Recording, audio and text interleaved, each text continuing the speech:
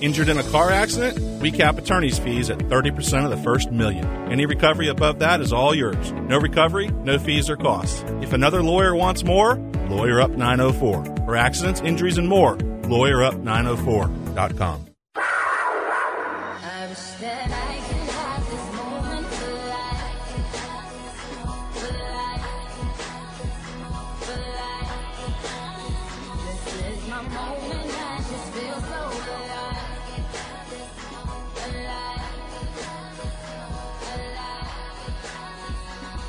Moments like this, these last two football games, being able to do what we've done, energize a city, right? Energize a town, energize fans, is only going to make us better moving forward. And that's the part that I'm excited about.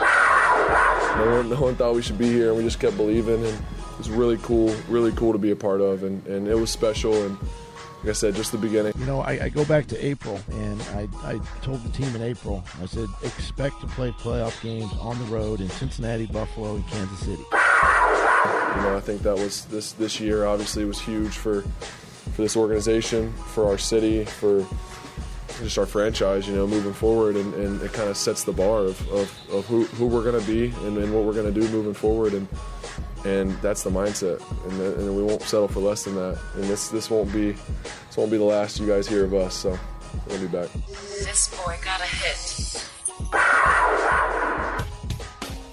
1010XL 92.5 FM presents Jaguars Today with your hosts Mike Dempsey, Tony Smith, Jeff Lageman, and E to the T. All right, good morning, everybody. Happy Tuesday. Check the Tape Tuesday edition with Jeff Lageman as we put a bow on the 2022 Jaguars season today. Good morning, Tony Smith. Good morning. Jeff, how are you? Good. Good morning. E.T.? Yeah. All right, everybody's all present and accounted for. Logs, let me just jump in with this one right off the bat because it's been on my mind for a couple days, right? You know, there's a guy emerging on the scene over the last, 7+ years by the name of Travis Kelce, who's the best tight end in football. Yeah, he's pretty good. Might we want to cover him the next time the Jags and the Kansas City Chiefs play against each other? Yeah. The one thing about that game, I mean, you look back on it and you go, you know, it would have been nicer if you had done a better job against him. Now they played a lot of man on him, which is no surprise. I mean, you got to play man to part of the success of and how you can beat Patrick Mahomes is find a way to pressure him. But part of that man coverage, you've got to be able to, I think, sometimes maybe lean a guy over there and double him and didn't see it.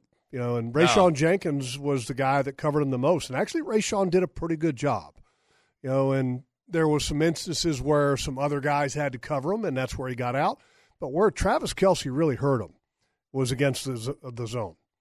And I just thought that there was not a great awareness about where Kelce is. Agreed. When they were playing zone. And look, the reality is that when you play zone, you can't go cover a blade of grass.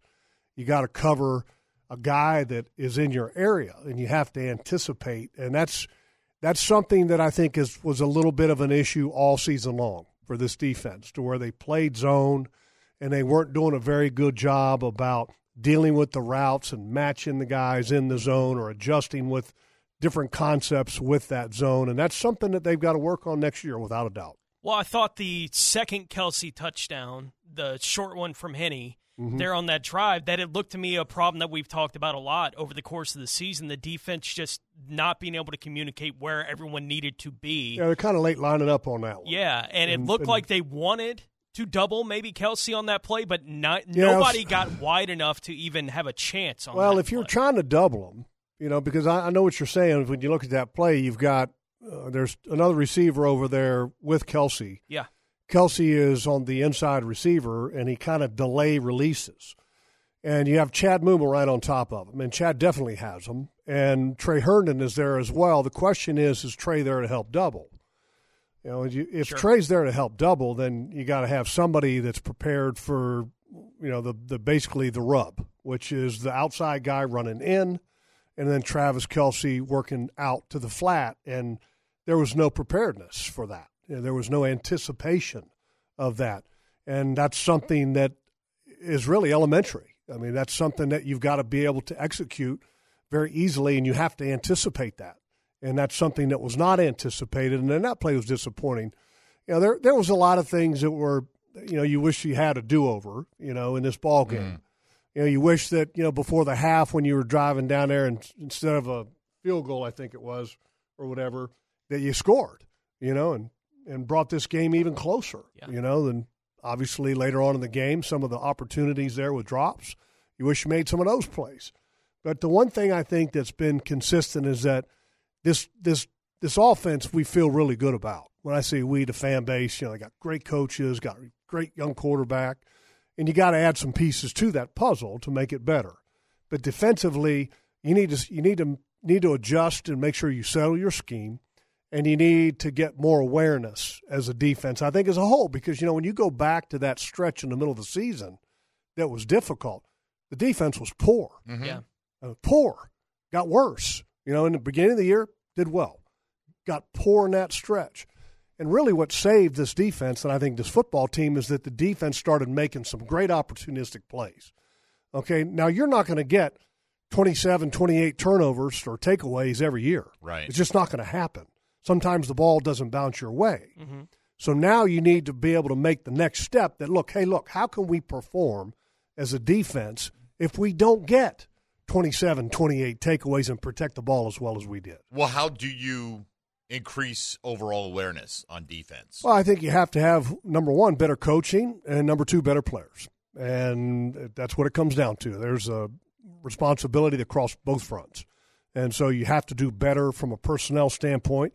You have to do better from a coaching standpoint, and whatever it takes. Whatever it takes, whether you need to adjust some stuff on your staff to make the messages be able to be heard better.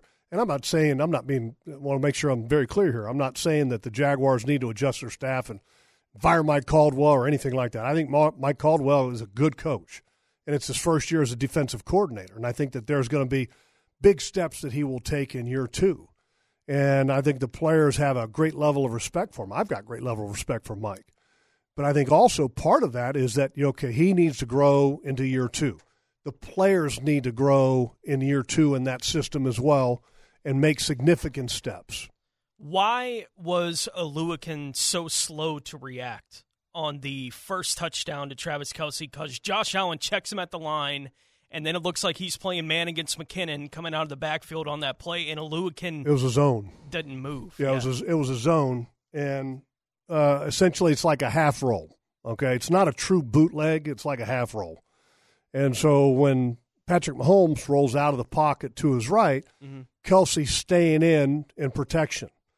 And so you have a zone concept where you have Foye Oluokun on inside linebacker to that side, and then you have another inside linebacker behind him, which is Devin Lloyd. Mm-hmm.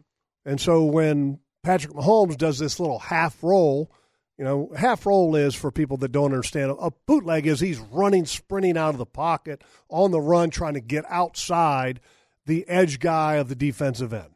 Okay, a half roll is that he's not really trying to sprint out of the pocket. He's almost setting up where the tackle tight end was aligned from the get-go. And so when Patrick comes out and does this half roll, he's looking to the flat for the quick throw. It wasn't there. Well, Travis Kelce is in protection, and then if he's essentially the second read. So if nothing's there for Patrick Mahomes in the flat, then Travis makes sure that Patrick Mahomes is protected initially, and then he releases back to the inside. And Patrick, because it's a half roll and not a true bootleg, it's an easier throw back into the middle of the field for Patrick Mahomes. And there was no awareness whatsoever by either linebacker about Travis Kelce on that play, which was disappointing. That goes back to what I talked about, and that you've got to start having a higher level of awareness when you're playing zone about what you could see and anticipate some things, because I can tell you one thing, that's the guy you should have been anticipating in that situation, Travis Kelce. In most situations, but particularly down in the red zone. Yeah, because he's 12 touchdowns. Tony just mentioned, Josh Allen kind of chipping him on that play a little bit. A lot of people have suggested over the last few days they should have been blasting Kelce every time, he came off the ball. And did they try to do some of that? Were they just ineffective doing that? Did they not do enough of that? You know what I mean? Well, just trying to disrupt his routes. Well, and I get it, but that's hard to do because Kelsey's not like a true tight end where he lines up, on the line of scrimmage where a defensive end is going to be a lot of times. Travis is off the ball. He's split out wider. It's a difficult task, but the one thing that you can do, and coaches have done it before, is that you can lean coverage his way. You can have like, for example, if you got a two-deep safety instead of the one safety really playing a deep half of the field, you can cheat a safety over or have like a robber or a spy guy that kind of, if you've seen like a man coverage where you have two guys, one in deep center field, and then you also have what I call a robber who's kind of short area of the field. And then that guy can kind of cheat to whichever way that he wants to go. You can kind of lean a guy towards Travis Kelce. And, didn't see that in that game, and it was disappointing that didn't see some of that. But, like I said before, I give credit to Rayshawn Jenkins because he did a pretty good job against him for the most part.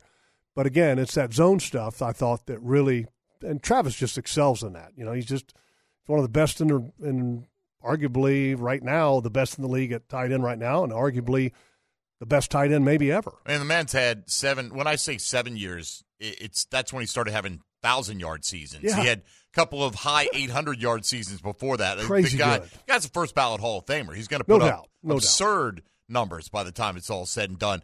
But he didn't have 14 catches in any game this year until Saturday. So tight end's been an issue for the Jaguars this year, and that's not something that's all of a sudden just cropped up in the last game.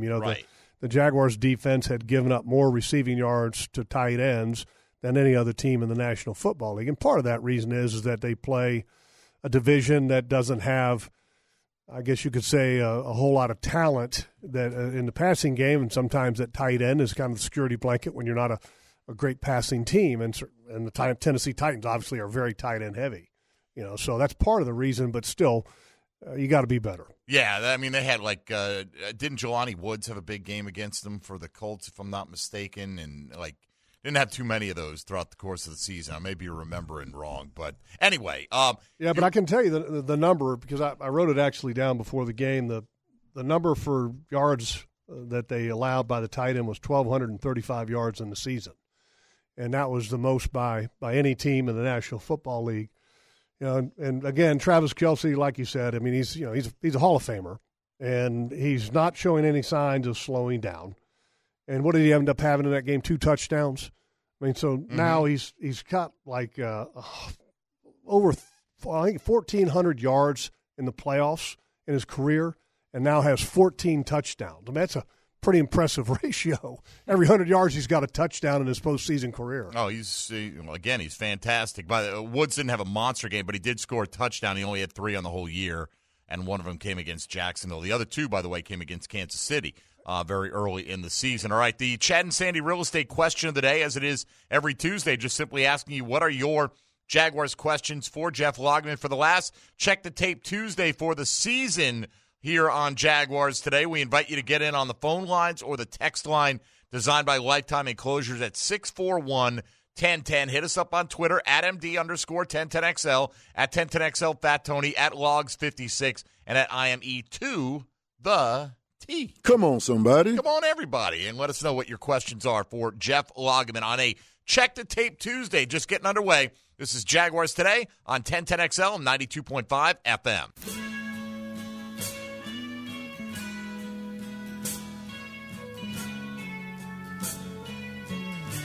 Check the Tape Tuesday with Jeff Lageman. Brought to you by Famous Automotive Tire and Quick Lube. Servicing every customer like they're famous. On 1010XL.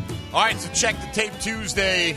Looking back on the Jags' defeat to the Kansas City Chiefs and the season as a whole and what they need to do to improve this offseason with Jeff Lageman here on Jaguars Today. Logs, we were talking in the break about pressure and the Jags not getting enough of it. Correct me if I'm wrong, the first time they played Kansas City this year, they didn't blitz much at all. It seemed like, listening to the broadcast, because we're listening and we're sitting there and we're like 9-10 seconds behind, right, with what we're going to see. So we're listening, we're hearing Frank go, it's a blitz, it's an all-out blitz, it's a whatever blitz.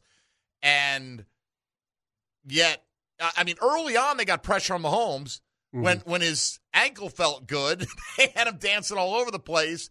It seemed like once he departed the game, the Jags rarely got pressure on the Kansas City quarterback, even when he came back in. Yeah, early in the game, I thought the Jaguars did a really good job of winning. And when Patrick Mahomes got hurt, Chad Henne goes in, all of a sudden I was kind of surprised. I thought they might bring a little bit of pressure against Chad Henne, but they really chose to stay back. Yeah. And and then later on when Patrick Mahomes came back in, they started bringing some pressure against him. But for the most part, I give credit to Kansas City's offensive line. They did a marvelous job. In fact, after the game, I texted their offensive line coach, Andy Heck, and said, look, man, your guys did a great job, because when their quarterback got hurt or they had a backup in the game, I think that they significantly raised their level of play up front. And that's a really good offensive line from guard to guard. Tackles are okay. Right tackle's a pretty good player. Left tackles, is sufficient in Brown. But they really raised their level of play in all aspects, in the running game, in pass protection. And the one area that you felt like, okay, maybe we can make something happen was on the edges. But Kansas City did a really good job there. I thought that they negated Trayvon Walker. They did a good job of negating Josh Allen. And that was an area that I thought that they might be able to make some hay at. The inside, you knew it was going to be tough sledding, because Tooney and Creed Humphrey and Trey Smith, which are the center and the two guards, are tremendous players. Mm-hmm. And Creed Humphrey is absolute stud. I mean, absolute stud. And Trey Smith in the running game was an absolute stud in that game. I could show you a couple plays that just ragdolling guys. I mean, just ragdolling them.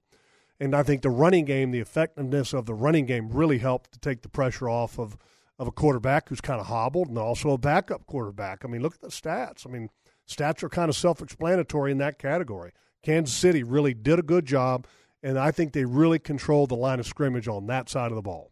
And look, we've seen the last month of the season, Roy Robertson Harris has been really good playing from the inside, and Devon Hamilton's been better, over the last month of the season. Arden Key is a good inside rusher, right? Like, they've moved Trayvon Walker around a little bit. But as you said, that Kansas City, the interior is where the strength of that group is, and they're good enough on the edges that if they can neutralize that interior rush, which is where the pass rush has really been coming from for this team here in the last month, when it feels like it's been surging going through the playoffs and the game against the Chargers, if they neutralize those guys on the inside, then we're back to where they were 6 weeks ago, which was where's the pass rush, and that's what happened Saturday. Yeah, Kansas City won that battle. I mean, clearly won that battle. On the flip side of that, the other side, the other battle, the Jaguars' offensive line against Kansas City's defensive line, I thought the Jaguars did a much better job than the first matchup. In the first matchup, Chris Jones was an absolute wrecking machine. And I thought that Shatley and also Sheriff did a good job against him. Now, there were times that Jones won. But, I mean, the guy's a stud. He's arguably the best defensive tackle in the league. So there were a couple times that he won. But they were much better in this game. Put it this way. Sheriff and Shatley and Fortner, I thought, played well enough for the most part that was good enough to win with. You wish the one time where they turned loose the defensive tackle, Colin, what's his last name? Colin, whatever his name is. They turned him loose because you had Shatley and Fortner on him, and all of a sudden they both kind of assume that the other guy's going to block them, and they end up turning loose Colin Saunders. And that's the one where he hit Trevor in the face, and it should have been a head blow, illegal contact, roughing the passer, but they didn't call it. But I thought the offensive line did a good enough job to win this game.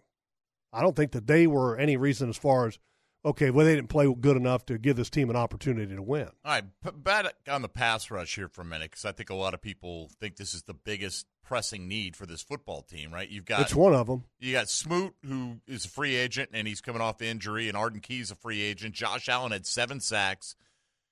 Trayvon Walker had 3.5. And I get it, he's a rookie and all that, but, I mean, this is who you've invested in to be an impact player on your defense. You say it's one of them. I mean, how much do they need a guy that could potentially top the depth chart at that and make Josh Allen your number 2 pass rusher and therefore make everybody that much more effective? Well, I think that you definitely need a pass rusher. I mean, right now Trayvon still hadn't quite advanced to where you say, okay, we feel like that this guy can rush the passer consistently. You know, what's the best utilization of him? Did they use him? Well, I've always felt, best? When I watched the film on him around draft time, I thought his best position would be a left end in a 4-3. Okay. I mean, it's big, strong kind of guy that can give you 7, 8, 9 sacks a year type of player, and be really strong against the run. And I still feel that way. I still feel that he's a left defensive end in a 4-3. And this defense, though, you need to find somebody that can rush the passer from the inside consistently, because what you're having to do is you're taking defensive ends and kicking them down inside to try to find some pass rush inside. You're taking Smoot, moving them inside. You're taking Arden Key, you're moving them inside. When their best positions are probably on the outside. You'd like to find, and of course everybody would like to find the next Chris Jones on the inside, but if you can find a guy that can impact the game on the inside like that, it would make everybody else significantly better. If you were running the defense with what you've got right now and knowing you're going to have to, you're probably going to lose a few guys, but do you think they're better suited to play a 3-4 or a 4-3? Well, I think you can do both. I think you have to do both in the league nowadays, because if you can't do both, if you can't be multiple defensively, sometimes it's easier for coordinators to get a beat on what you're trying to accomplish. So I think you have to do both, but there are ways that you can slant it to, where you're playing more 4-3 or more 3-4. So, and then you can also play, when you do play 3-4, you can play a 3-4 that's more along the lines of playing, a true 4-3. So, but I mean, that's the one thing I think you definitely need to do is that you need to get better personnel-wise defensively. And look, the reality is you can't fix everything in 1 year. And, when you come in and you've got, general manager and essentially his second year, but really his first year of operating without having the con, so to speak, because Urban Meyer had the con last year. And then you have a head coach coming in now. Okay, now you have two guys that are going to be working together as they did this past year, and Doug Peterson and Trent Baalke. Okay, so you hope that you can now make another step in making better acquisitions in the draft. I mean, because that's the lifeblood of any franchise. You've heard me say that many times right here on the show. And that is truly the lifeblood of any franchise, is the draft. And you've got to find a way to get players that have an impact. And that's not easy to do, because the draft is a percentage game. And you're not going to hit on everybody, but you've got to maximize those hits. Well, one of the guys they drafted in the top 10, Josh Allen, in 2019, has been their best pass rusher, but still not an elite guy. He's under the fifth-year option for 2023, where he'll earn close to $11 million with this team. What would your approach be with Josh Allen? Let him play it out for a while, try to get an extension that would lower that cap figure for maybe this year and next year a little bit? How would you go about handling him? Well, it's a great question, and a lot of it depends on what the parties want. I'd love to be able to lock Josh up for a 4-year deal, to minimize the cap hit this year, to lower it a little bit, because you are going to have to make some decisions this year.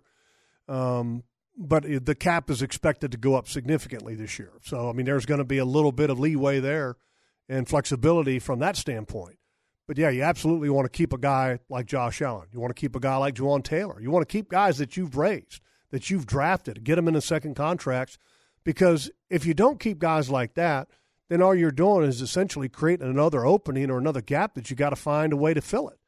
And that's kind of essentially treading water, and sometimes you lose ground from that standpoint. Sure, but even with the cap expected to go up this year, the Jags are projected to be, starting the league year off well over the cap, right? Now, you can get under the cap, but, to do that, you've got to move on from guys. And Shaq Griffin is one where you could save a lot of money, and I think everyone anticipates that'll be one of the moves they make. But, you want to bring back Evan Ingram. He wants to be here. I think you want to bring back Juwan Taylor, like you talked about. In your opinion, is there enough maneuverability to make these moves happen and still add some pieces from the outside of your team? Well, you hope so. The one thing that you would like to be able to do is to be able to get these guys locked up to where they're I don't want to say team-friendly deals, but they're reasonable, and that's always the goal. I mean, you'd like to be able to get guys at a fair price, and sometimes that doesn't work. Sometimes guys want to go to free agency and test the market to really get an understanding of what their true worth is going to be. I mean, and that's business. I mean, there's nothing wrong with the players wanting to do that. Just like the team, there's nothing wrong with the team wanting to get a player at a bargain.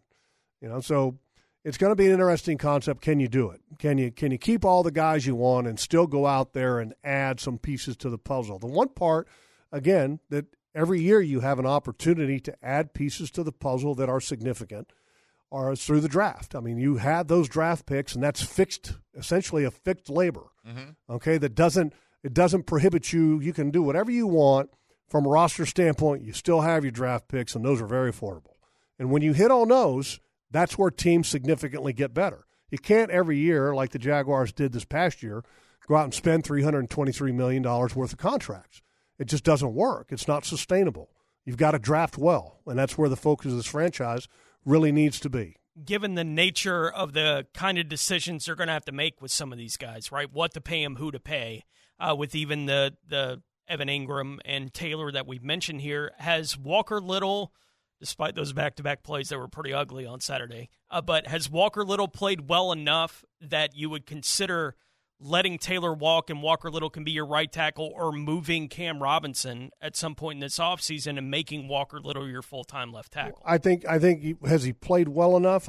I would feel confident that, look, if the numbers don't work with Juwan, if you guys can't come to an understanding, you feel like, okay, look, we tried and we had a number that we were kind of willing to go to, and if all of a sudden it far surpasses that, you can't make rash decisions. I mean, the reality is Juwan had a phenomenal year.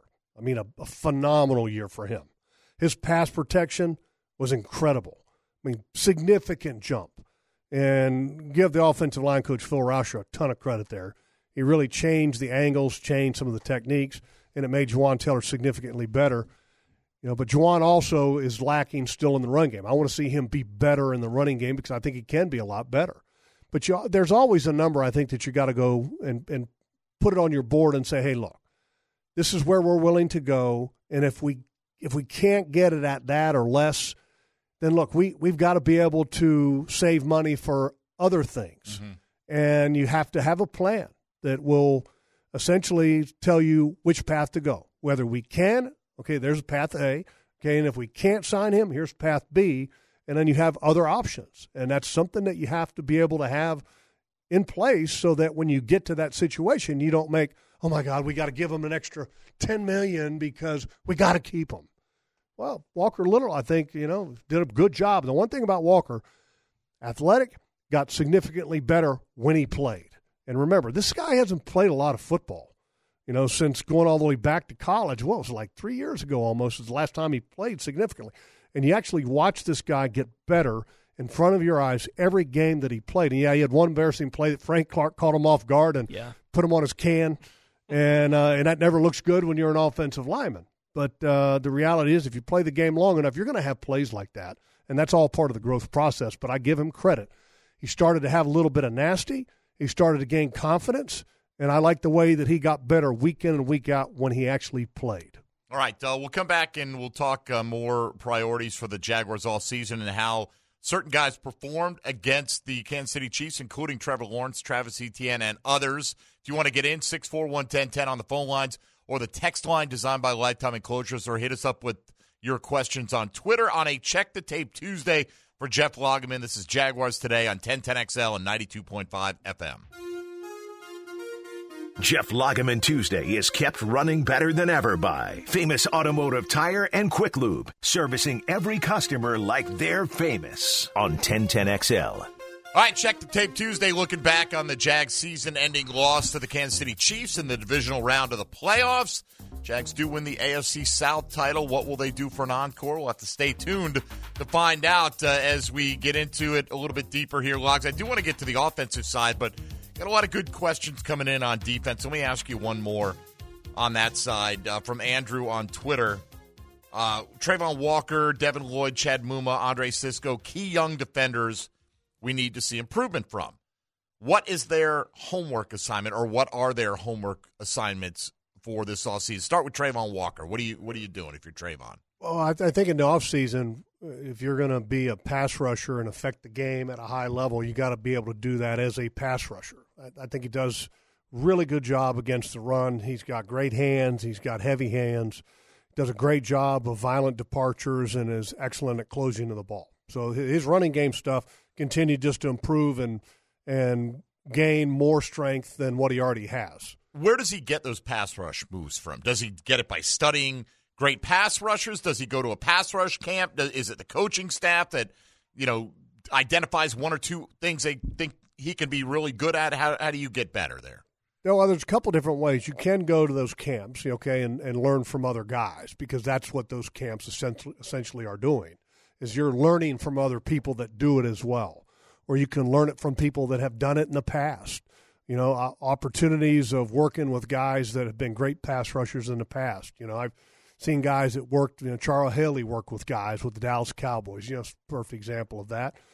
John Randall, bringing a John Randall in to work with a defensive tackle or defensive end. I mean, there's ways to work with great players that have played the game in the past, and also from your coach. And then also studying film of the pass rushers from around the league, and then having somebody help shape, what he can do. Trayvon has a skill set that may not be the same as Josh Allen. I've always thought that Trayvon needs to learn the move that we all saw Micah Parsons use, the hump, because the hump is a power move where you're into the body, and that's something that I think Trayvon needs to learn.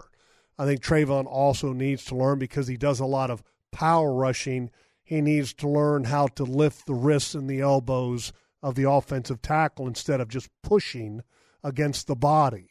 Take away the bridge to that body. And so, there's ways that he can do that. Continuing to work with Bill Shuey, the coach that coaches the outside linebackers. He's a good coach. Work in the offseason and work specifically about these things. Try them out. The part of the issue is that you can't work with the players, coaching staff and football team-wise, until like April. So I hope that between now and April, he tries other avenues of working with other people to improve his craft, whether that be getting film, because you can get film, get film of all the great pass rushers around the league. You can get a sack reel of every sack in the National Football League and study what guys are doing to win, so that you can maybe incorporate some of those into your game. When I played, I would watch guys from around the league. But, I couldn't take what Reggie White did and apply it to my game. You could find a guy that was similar to you. Exactly. So that's what you want to try to do, is you try to find somebody that, has some similar skills as you, and then you try to incorporate some of their stuff. All right, what about Muma and Lloyd? What's the homework assignment for those guys? They got to study offenses. They got to study the defense and know the defense in and out. And I think that was part of the reason for – and then that's for any rookie linebacker. The jump from college to pro to play in the linebacking position is drastic. The playbook goes from 10 pages in college to 150 pages in the pros. And then you also have to understand every aspect of it. So you have to understand the defense, and then you have to be able to understand the offense that's going to impact the plays that you're trying to operate.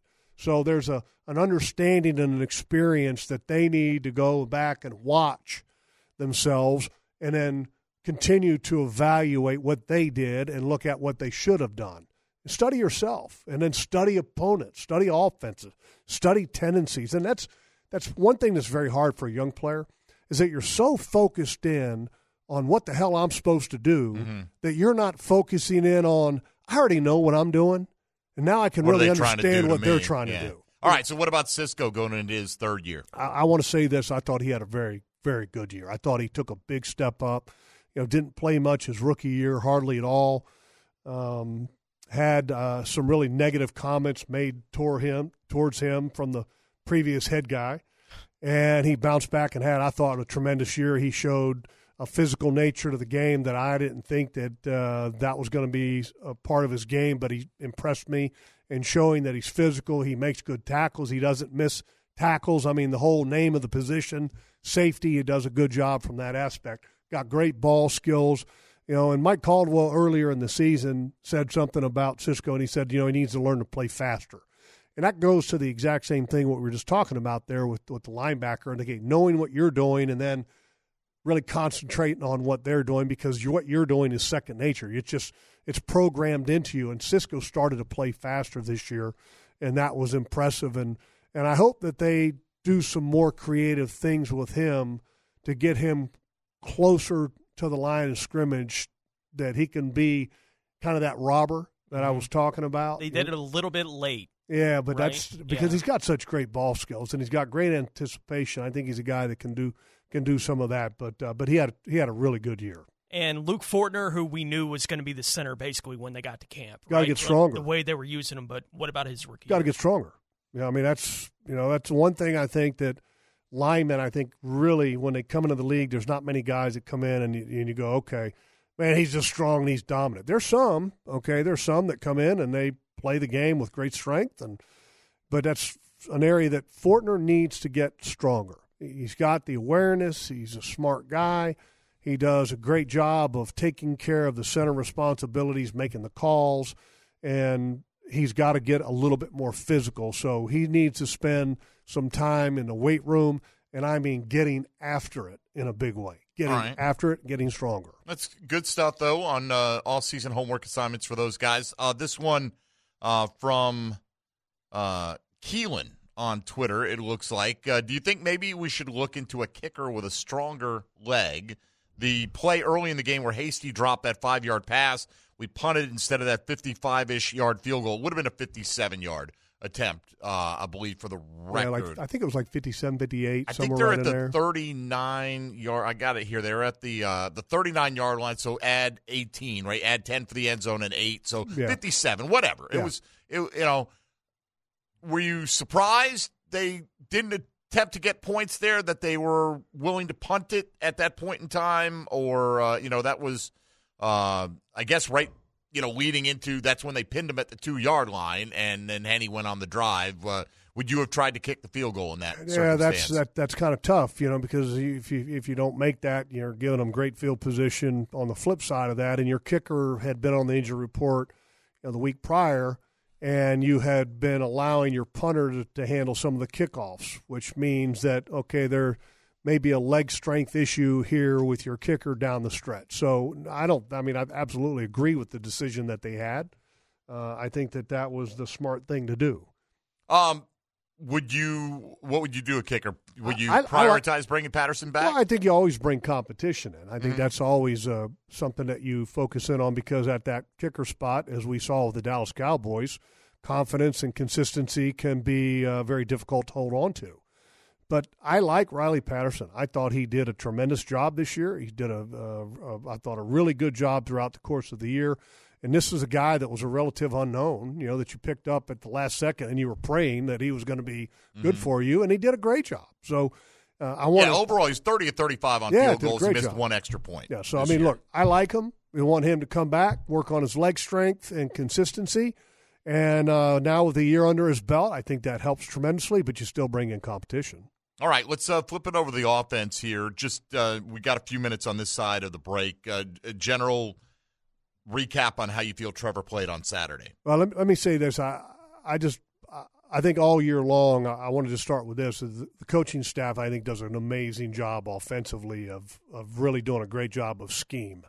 And I think I've said this to you guys before. I mean, week in and week out, some of the plays that you see, where the matchups that they get, it's awesome. And when you have a young quarterback that has a skill set like Trevor that can execute the offense, I think it's going to be able to grow by leaps and bounds into next year, because you're going to gain confidence allowing the quarterback to orchestrate the offense even more and give him flexibility to get you into better plays. And that's, I think, is tremendous. So, but in the game, I thought Trevor did a solid job. I thought he did a good job. Could he have done a little bit better? I mean, yeah, maybe, but I also think that some of the guys around him could have been better. Catch the ball in a couple circumstances, and all of a sudden you might be looking at a different situation. The interception late in the ball game, you had a pressure, which I don't know exactly why. You turn a guy loose right up the middle that was in Trevor's face. Trevor's got to do a better job of not just kind of throwing that ball up and hoping. just, either throw it away or eat it, and live to play another down. But, he had a tremendous year. I mean, from that game that was in London that we were going, oh, my God, that was so bad. And then all of a sudden he turns around and he has a tremendous game after that. And the beginning was a little shaky. I think that was the Oakland game, right? That was after the Denver. And then he turned it around. Right. Came back from 17 points down, and from then on, man, he was rocking and rolling. So the future is bright with him, and really excited for him. And I think the more weapons that you get around him, the better he's going to be. And you could tell that the leadership really was a natural progression this year. The more success that he started to have, the more confident you could see him in the leadership role. And that's how it works. I mean, you can't be a leader in the National Football League until you have success. So when Trevor started having success, you could really see him taking ownership of the offense, and that was a real positive. All right, we'll keep it on the offense when we return. If you want to get in with a question for Jeff Lageman, hit us up at 641-1010, or, of course, you could pass us along through social media or the text line designed by Lifetime Enclosures. With Tony Smith, Jeff Lageman, and ET, I'm Mike Dempsey. You're listening to a Check the Tape Tuesday. This is Jaguars Today on 1010XL and 92.5 FM. Jeff Lageman Tuesday is serviced by Famous Automotive Tire and Quick Lube, servicing every customer like they're famous on 1010XL. All right, we continue along here with Jeff Lageman on a Check the Tape Tuesday. Mike Dempsey, Tony Smith, Logs, and ET here with you.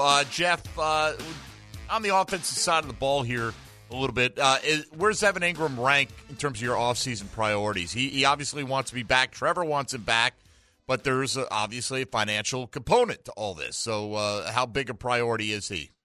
He's, if not at the top of the list, he's pretty near the top. I mean, that was an impressive year by him and made great strides. A lot more consistent than he had been in previous years as far as the drops go. And what impressed me the most about Evan is the willingness and the grit that he showed in blocking. And that, I thought, was kind of a weakness that he had in New York.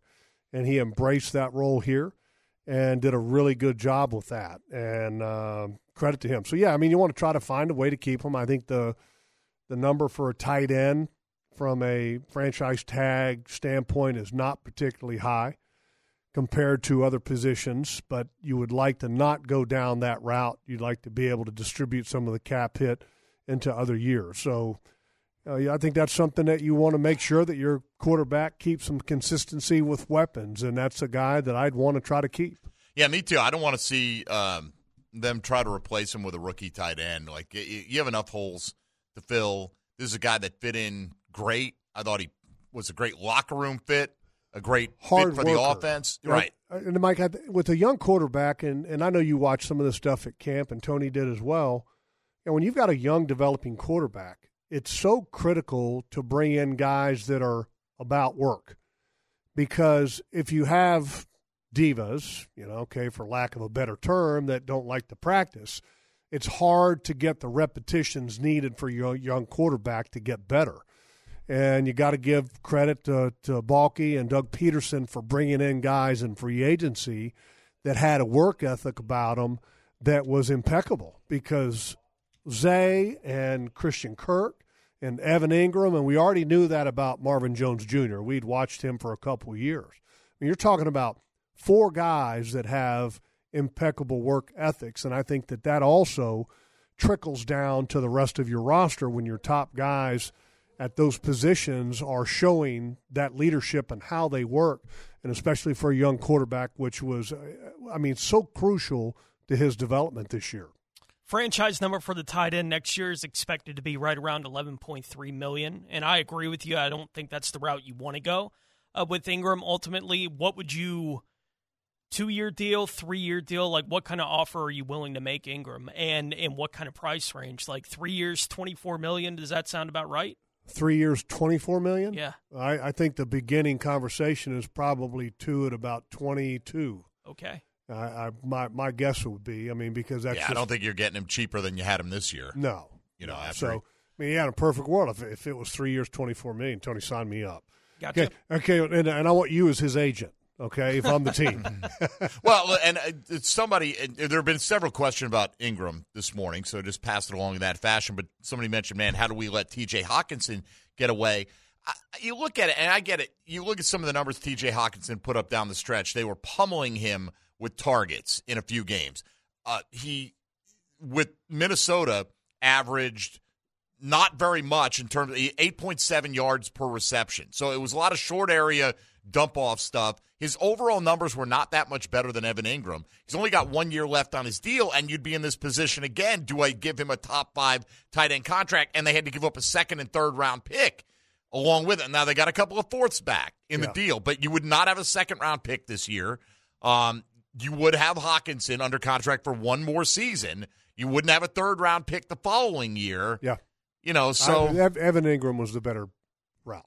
Just because you didn't have to give up anything. And plus, at the time, Hawkinson, I think people were saying, why don't we add him as well? Well, you have Ingram here. There are games when the tight end's not even a big part of this game plan regardless. Now, the second half of the season, it became more of a consistent thing, but there are still weeks when Evan Ingram's not a big part of what they're doing. I can't imagine if they had 2 tight ends it'd be crazy cool. Yeah, with a guy that is more of an inline kind of blocker that still has great receiving skills, that all of a sudden you'd have an offense that would put defensive coordinators in a tizzy. All right, so if you re-sign Evan Ingram, then is it a priority to find one of those guys to add to this offense? Well, I mean, it'd be great, but I really want to see a top-end, like speed wide receiver added to this roster.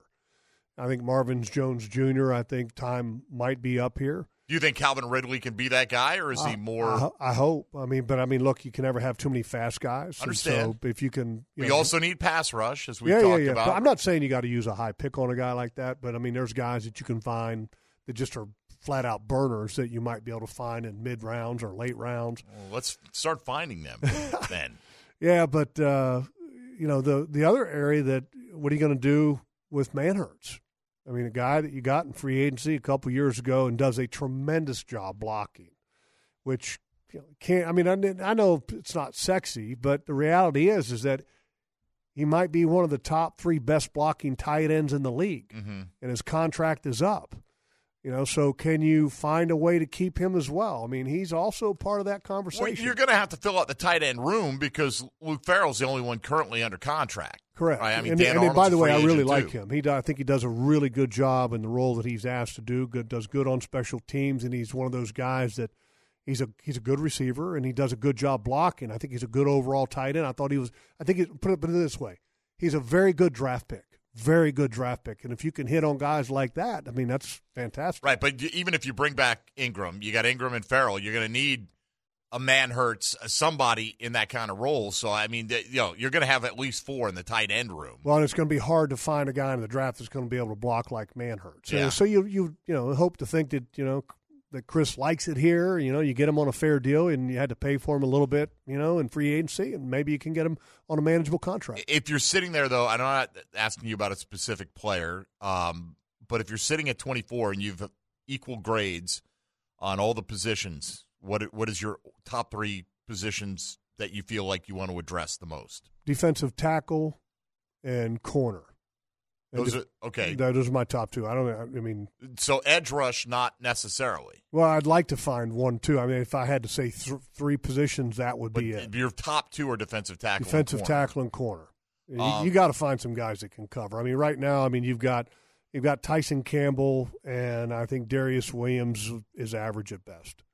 So now I agree with you. You need more cornerback help, but when you put defensive tackle at the top of the list, you're talking about like a penetrating type guy. Well, I don't put necessarily at the top of the list. I kind of put those equal. Whichever guy that comes to you, that's the best. What I'm saying, if your grade is the same on all these positions, yeah. And who Jeff, do you want the defensive tackle? Or do you want the corner? Corner. Okay, so corner be your top guy. So, but either way, defensive tackle is right there near the top of the list. Yeah. What kind of year did Foley Fatukasi have? Not the year you were expecting. Is he? Should he feel safe? Should his roster spot feel secure? I don't know the situation of his contract. Tell you in a second. But I will say that he dealt with a lot of injuries this year. And that was part of the reason why that, you don't feel satisfied with the year that he had. He had some spurts early on that he was good, and then he got hurt, and then he didn't play great for a while, and then he played well in a couple spurts. I mean, so there were flashes that you saw that he played at the level that you wanted him to play at, but he had a tough year injury-wise. And I'm not trying to make excuses for him, but the reality is that you got to be able to be healthy to have a productive year at the expectation that are set with your contract. And I don't think he met the expectations of the contract, but very rarely do guys do that in free agency. But the injuries, I thought, really hampered him this year. Yeah, he's guaranteed $8.5 million this year. Yeah, he's not going anywhere. He's not going anywhere. Yeah, you're not going to pay him $8.5 million to go away. Another guy that you got to start thinking about extending is Devon Hamilton. Devon Hamilton's a guy who was your best interior player this year. Him and Roy Robertson Harrison, but Devon Hamilton was consistent throughout. Roy started out like gangbusters, and then he hit kind of a lull, and then towards the end he was really good at the end, and so consistency you've got to get. But here's the thing: with Devon Hamilton, Roy Robertson Harrison, Fatukasi, how much production are you getting as pass rushers? You're just not getting a lot out of that. So I mean, that's why when I say defensive tackle, you got to find somebody that can affect the passing game from that defensive tackle spot in the future, because that's where this game is at. It's a 3 wide receiver game now. Roy Robertson Harris, I think you could save a decent amount in terms of cap space if you were to move on from him. I think might be like $8 million close to that. Could you see that happening just for the economics of it? Or is he a guy that, I know you don't want to weaken that position, but again, you got to find money somewhere, right, to make all these other things happen and maybe replace his production at, say, half the cost. Or see if you can restructure. Right. Well, and that's the thing, too, with some of these guys like Cam Robinson and Brandon Sheriff, who have a big number. You can restructure that deal, extend it out a little bit. You can play that game and push a few dollars into the future to at least help you, and which might not be a bad idea, Jeff. I mean, they won the AFC South. Trevor Lawrence is still on his rookie deal. Now seems to be the time to push the boundaries on the salary cap, don't you think? Yeah, I mean, that's the great thing about having a rookie contract. Should the Jags – I'm sorry to interrupt you, but focus in on what you're talking about here. Should the Jags treat this all season as let's push the chips in, we think we can be a championship team in 2023? I'm not a big fan of ever doing that, because I think the one thing that you always have to be doing as a football team is you always have to be evolving, and you always have to continue to try to get better. You don't ever – I think if you ever get stuck with the belief that the only way that we can win next year is by keeping everybody.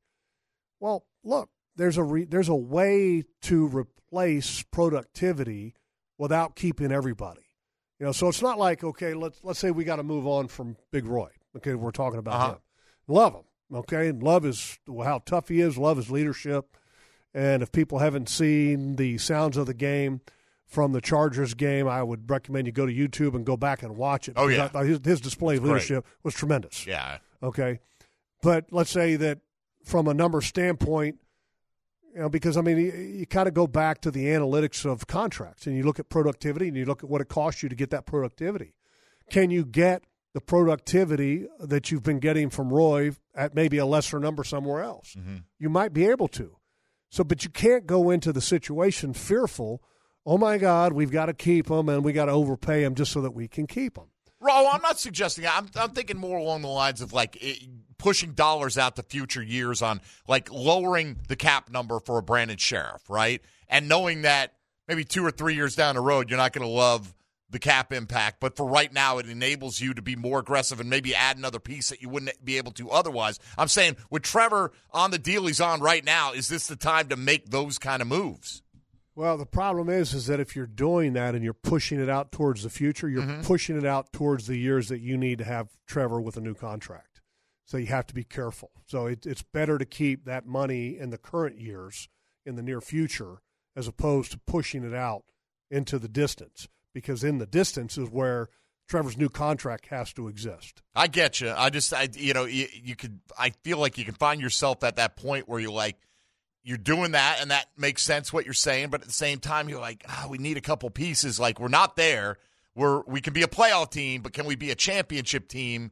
It's an enticing thing when you feel like you're getting closer. You know, that's when you look at the teams that are in the playoffs right now, the Bengals, the Chiefs, and the AFC. Just focusing on the AFC.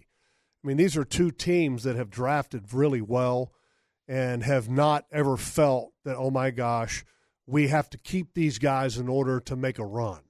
Kansas City's offensive line is a perfect example of that a couple of years ago. They didn't go into the offseason thinking we got to bring everybody back because it's the only way we can win.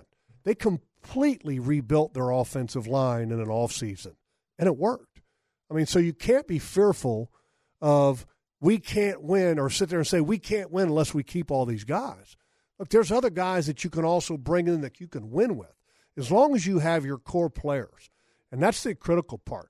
You got to identify who the core is and make sure you bring them back. Is Roy Robertson Harris a core player? Love him. Okay, love his leadership. But does he give you the productivity, a high-level productivity of a defensive tackle in this league that you expect?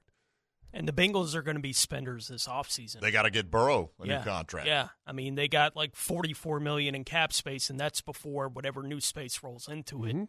Here Cincinnati has historically been them and the Chargers, one of the cheapest organizations in the National Football League. No doubt. And they, need to take advantage of the situation that they're in because their quarterback is unbelievable. By the way, are we not in maybe the greatest quarterback era that we've seen in the National Football League in years? I mean, going back to the Elway, Jim Kelly, Dan Marino, Joe Montana, Troy Aikman era. I mean, this AFC, the collection of young quarterbacks in the AFC might be the most incredible that we've ever seen in one conference. It's going to be amazing these next few years and highly competitive. And so you better make sure that you're managing your situation really good because those other quarterbacks are really freaking good too. Well, and it's pretty likely with that many good ones all playing at the same time, someone's going to be Phillip Rivers. And at the end of the day, they're not going to have a ring, despite how good they were. That's right. Like at the top 5 in the league, at that position for a decade, Phillip Rivers was. But he's got no chip. Nothing. No, he's got nothing. So, I mean, you better do a good job of managing everything on your roster because there's some other teams in the AFC that got great quarterbacks too. Yeah, I had to ask you how many years of suck would you put up with for a championship. We've already done that on the front end, though, man. Enough already. Let's bring us that championship. Whatever that number now. is, we've surpassed it. We've done more than paid our dues on that front. All right, 641-1010 if you want to jump in. Tony will take you around the league when we come back as well. More with Jeff Lageman on a Check the Tape Tuesday. This is Jaguars Today on 1010XL 92.5 FM.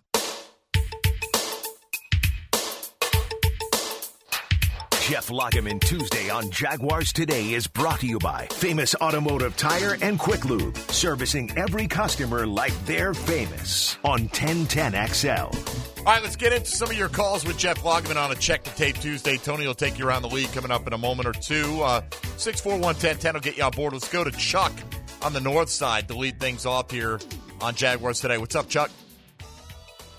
Hey, good morning, guys.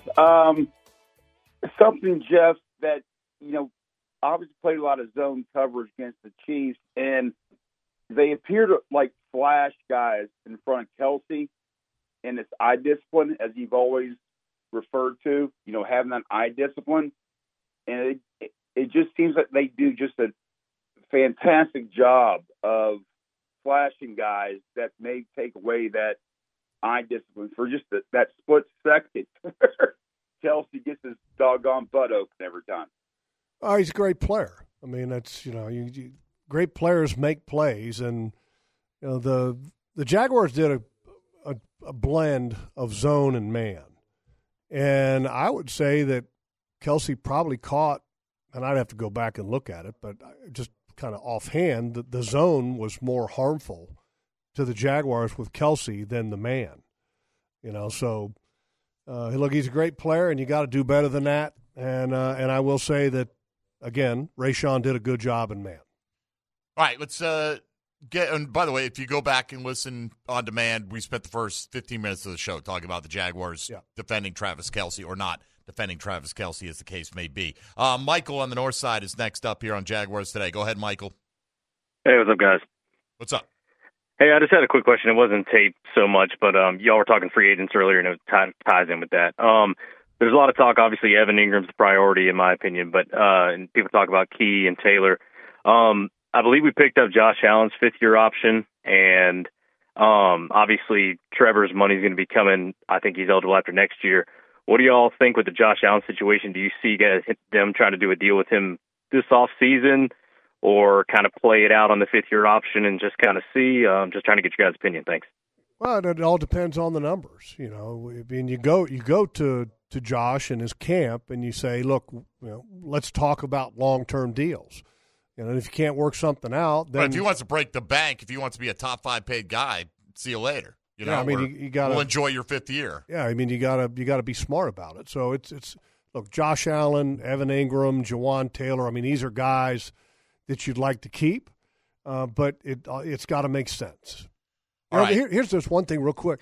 The great thing about some of these contract things that we're talking about is that this team is now a desirable place to be for some of these guys that we're talking about. They've got a taste of success with a really good coach, and they know that there's a really good quarterback here. Okay, that's part of the sale, okay, part of the sale of staying here. And that should help you when it comes to talking contracts with some of these guys because they believe in the coach and they believe in the quarterback. And I'm not saying you're going to get them on the complete cheap. Right. But at least it's going to help you when it starts getting close. There could be a little bit of a debt. Like, I could see Evan Ingram taking a little less than he might get somewhere else because he loves the fit. Because last year, players were dying to get the hell out of here. Sure. After last year with their coach. For a number of years. Yeah. It's been the case. All right, let's let Tony take you around the National Football League. Now, Gems Around the NFL.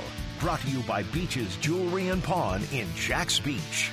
Bengals head coach Zach Taylor said yesterday that offensive linemen Jonah Williams and Alex Kappa, who both missed their divisional round matchup against Buffalo, are improving, and they will continue to be evaluated through the week for their potential availability in the AFC Championship game against the Chiefs. Chiefs head coach Andy Reid, when asked about Patrick Mahomes' high ankle sprain and availability this week for the conference title game, said yesterday, quote, "He's worked hard in the treatment and is doing okay. He," speaking of Mahomes, "mentioned it to you, the media, that he is going to play. That's his mindset, and then we'll just take it day by day and see how he does," end quote. San Francisco running backs Christian McCaffrey and Elijah Mitchell, along with defensive lineman Charles Omenihu, all picked up injuries during their win over Dallas.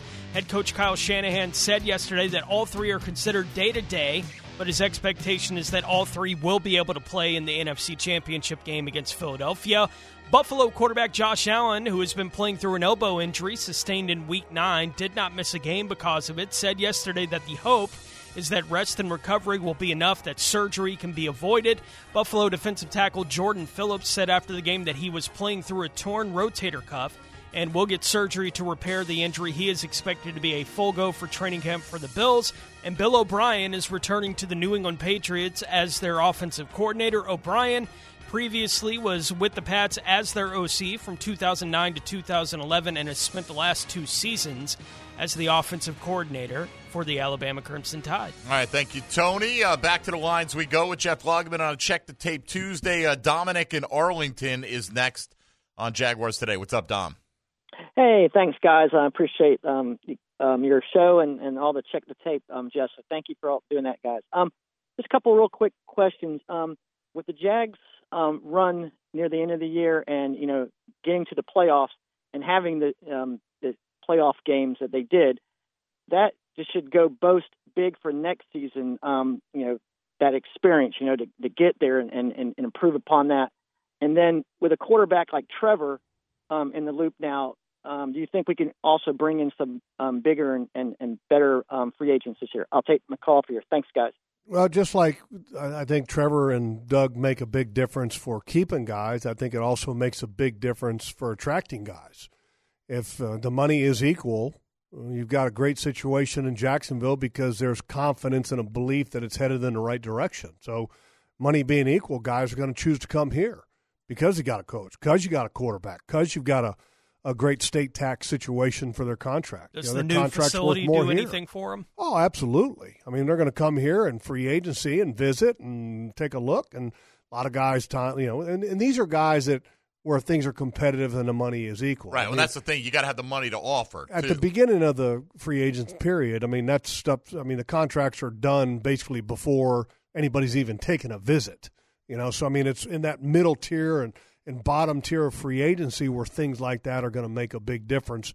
And I look, Doug Peterson's going to make a big difference. And I said this to Doug after the game.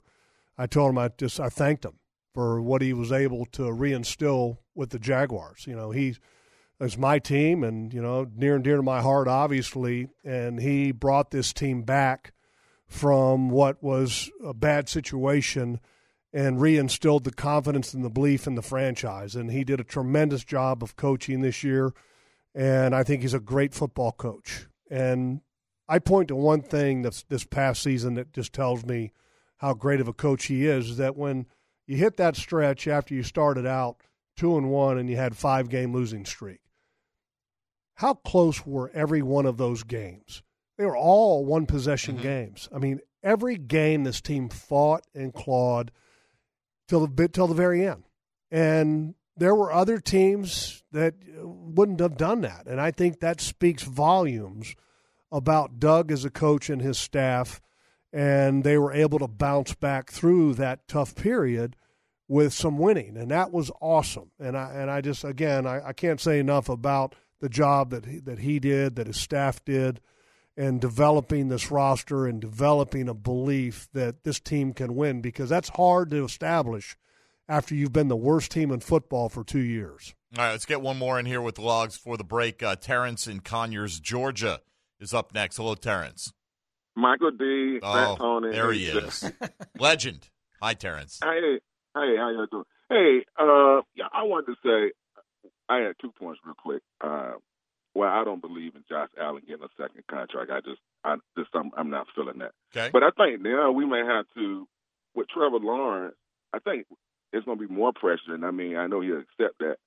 I think to circumvent the cap, the quarterback, when you had a franchise quarterback, that's what gives you the opportunity to circumvent the cap. So I think the better he gets, he's going to have to play with less talent because his contract, he's getting ready to get paid. So I think we're going to have to not necessarily look for top free agents. I think we're going to have to start looking to get guys that are in the lower round that really wants to make it and do something, And see, Terrence, I'm just going to stop you right there just for a second because you said something that I don't believe in. You said that because if Trevor's a franchise quarterback, he's going to have to play with lesser talent. Right. Why? If you draft well, why does he have to play with lesser talent? Again, I'm going to go back to the statement. Is that I think it's like a case in Kansas City, right? You got Patrick Mahomes, Tyreek Hill prices himself, like you decide that it's not worth paying him $20-something million. You get Marquez Valdez-Scantling and Juju Smith-Schuster can't hold a candle to Tyreek Hill talent-wise. So he is playing with lesser talent. They could have kept Tyreek Hill. They could have chose to keep him. They chose not to acquire the draft picks. They felt confident that they could do better with those picks. Exactly. But that's the thing, right? But I don't think any of those picks that they've spent have the impact of Tyreek Hill. No, not yet. Right. And so it's crapshoot. And you got to make those kind of decisions where you give up talented players because you can't afford them in the hopes that you can replace them. But I still believe, Mike, and I understand what you're saying because Tyreek is a unique set of circumstances. But if you draft well, you can still play with great talent. You don't have to accept lesser talent just because you have a franchise quarterback. No, but I think there are instances like, again, with Tennessee, A.J. Brown. Would you rather have A.J. Brown or the draft picks they gave up to get him if you had your choice? You'd rather have A.J. Brown because he's a freaking game breaker. No doubt. But he got too expensive for him. In their minds. Right. They could have kept him, though. But maybe they could have kept him, but at the expense of what other players? I mean, that's maybe. It's constantly, I think, a shuffling game. Well, I do agree with Terrence from the point that as you eat up a bigger chunk, now the salary cap's going to go up too, right? So, $40 million today on a salary cap compared to 2 years from now, it's not going to have the same percentage increase. But I think when you look at Kansas City, Jeff, if you say if they have which players that they're going to be contenders. If they have Mahomes, Kelsey, Chris Jones, are they going to be a contender? Yes. Right. So the better the quarterback becomes, the less you need to have a team of all-stars around him, I think the feeling is. Because, Kelsey, okay, I got to have my stud pass catcher. I've got my stud pass rusher, the disruptor on the defensive line, and I got Mahomes. Right. We're going to contend. If you got Joe Burrow, Jamar Chase, and I don't even know if you need to name another one in Cincinnati. If you got that combo, do you think that team's going to be a contender for a while? Yeah, it should be. Probably, right? Yeah. And so I think that's part of their defense really good, by the way. They are, but is there one guy that you say you have to keep on that defense? On their they don't have a Chris Jones. Right. So I'm just my point being that as the quarterback gets better, he can carry more of the weight of the roster. Yeah. No doubt. I understand what you're saying, and I just wanted to put that out there just because you don't have. That's the lifeblood of any franchise is the draft. Sure. And if you draft well, you can replace talent that you may be losing. I mean, look at what Pittsburgh and what Baltimore have been able to do with the sustained success that they've had. And that's because they've been drafting year in and year out very well. And so this team needs to get to the point where they're drafting year in and year out at a high level to continue to supply the talent for this team. I even though look at those teams now, and they are consistently, break even or better, every year or make the playoffs, whatever. But I don't feel like either one is close to a championship caliber. They don't have a quarterback. Team. Well, that's the thing, right? So you can be that consistent team and put yourself in the dance year after year after year, and not get. You're still stuck on the wall at the end of the night. And no, I mean, look, they had Ben Roethlisberger, and he was tremendous. I mean, he was no doubt Hall of Fame guy, and they were obviously at a high level when they had him. And can Lamar Jackson carry Baltimore to that level? That's the question. It remains to be seen yet. All right, we'll take our final time out with Jeff, come back with a few last thoughts on a Check the Tape Tuesday, 641-1010, still time if you want to get in. This is Jaguars Today on 1010XL, 92.5 FM.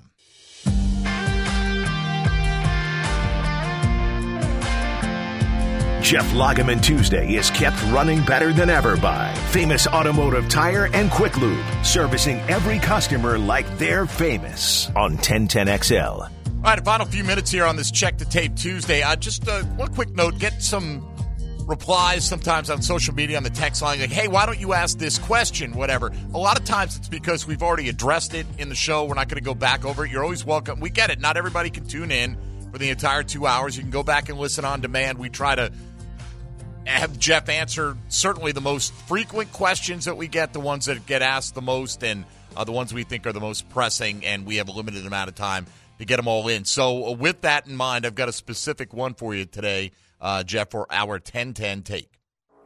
10-10 take. Now, Mike Dempsey's 10-10 take, brought to you by Northern Tool. Start solving your projects today at northerntool.com. We're made for this.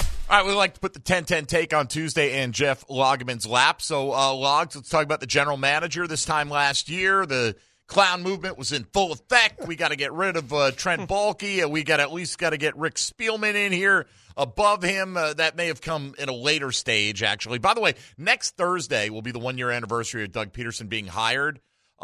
Is it a national catastrophe for all these teams that have had openings since the end of the season and none of them have been filled to this point in time? You know what I mean? Like it would see that was such a narrative last year. Oh my gosh, this is a bungled coaching hiring, and it ended up you ended up with the best guy you could have possibly had. The best guy of the whole cycle, right?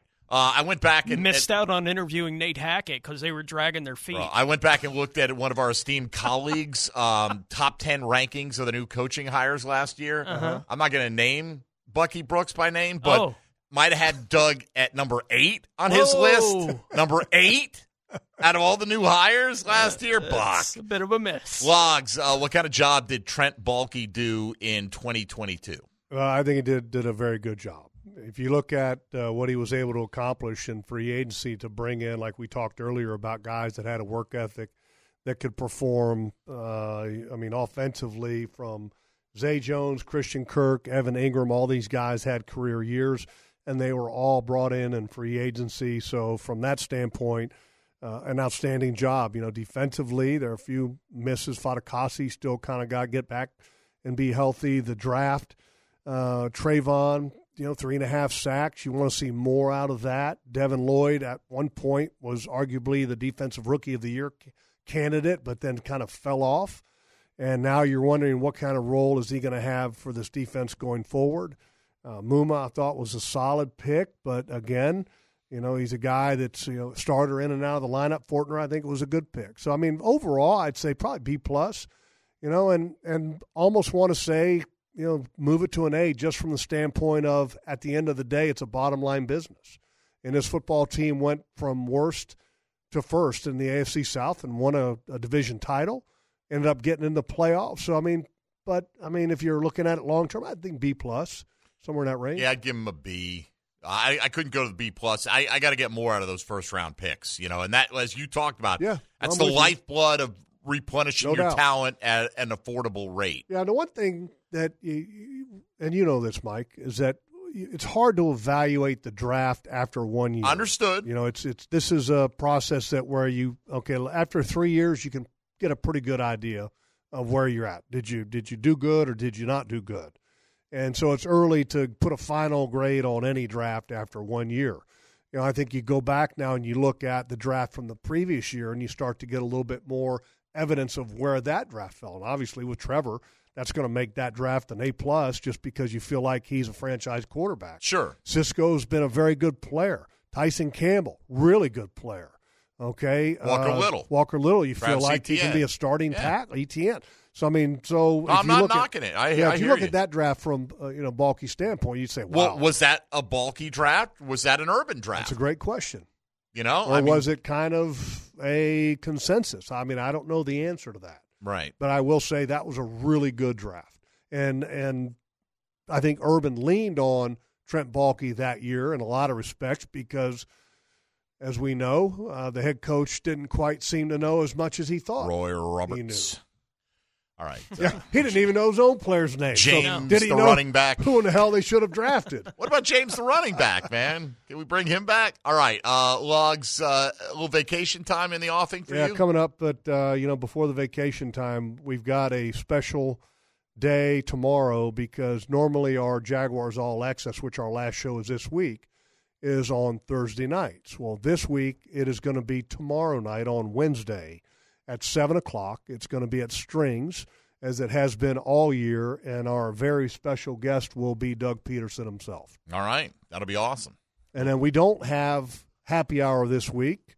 We're going to take a few weeks off, and then me and the wife are going to have a little R&R time. And by the way, when is the live broadcast of Leon Searcy getting a tattoo that I got to make sure I tune in? I hear that's on Thursday. Yes, okay, 2 days from now. Since I don't have radio, I can tune in and watch Searcy get a Jaguar tattoo. That is the rumor. Looking forward to that. Logs, enjoy some downtime, and we'll try to catch back up around the NFL draft. You guys going to the Super Bowl? Not this year, no. Okay. We're waiting until next year when the Jags are in it. There you go. That's our plan anyway. Where is next year's Super Bowl?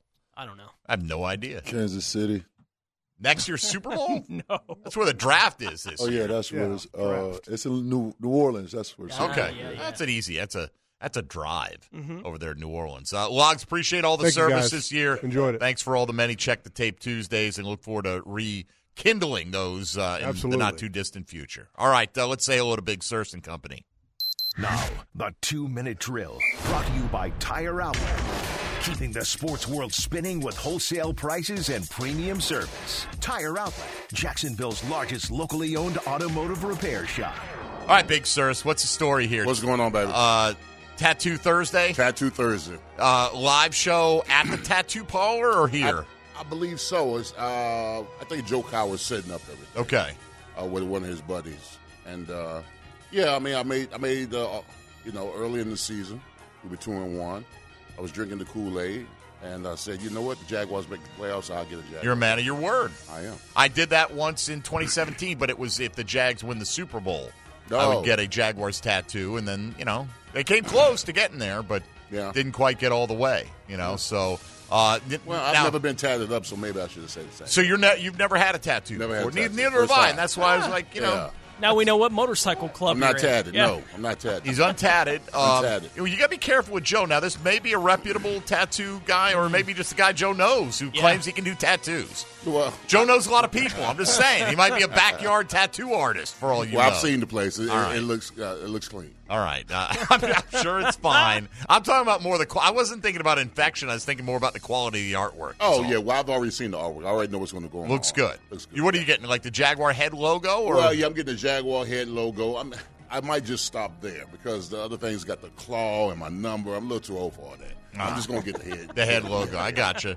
Any thought to go old school with like the leaping Jaguar logo to represent, your 90s era? I think you should get some of the Jaguar spots all in the background. Just so you look like a Jaguar. So you got almost like the skin of a Jaguar.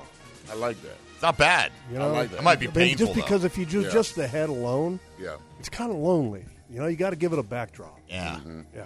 Well, listen, I don't want to be here all day with this damn thing. I understand. I want to be 45 minutes and done. It's a pleasant pain, Leon. Is it a pleasant pain? You'll love it. As I see your right arm is tatted. All around. How long did that take?